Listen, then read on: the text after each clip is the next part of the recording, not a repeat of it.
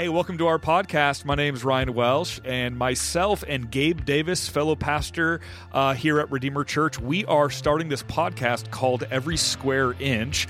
Also, our producer is Riley Forrest. He's also on staff here at Redeemer Church. We're in the Seattle area, Bellevue, Washington, to be exact. And so first, I wanted to tell you what this title, Every Square Inch, means. It comes from a quote by a man by the name of Abraham Kuyper, who was a Dutch theologian in the late 19th and early 20th century. And he has a quote. His most famous quote is this: "There is not a square inch in the whole domain of our human existence over which Christ, who is sovereign over all, does not cry, 'Mine.'"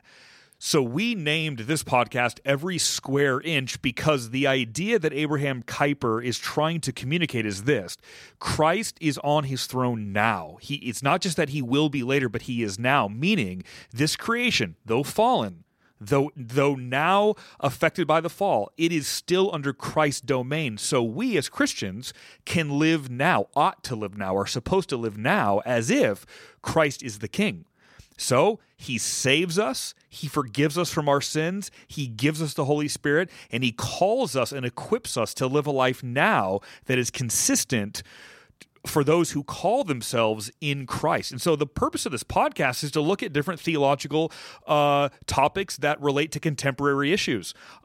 Whether it's just defining what theology is, which is our first episode, or going into some deeper issues in theology, maybe even how it relates to the political, how it relates to everyday life. Really what we want to do is we want to provide this podcast for the everyday believer, every believer, not just the theologian, not just the pastor, but for every believer.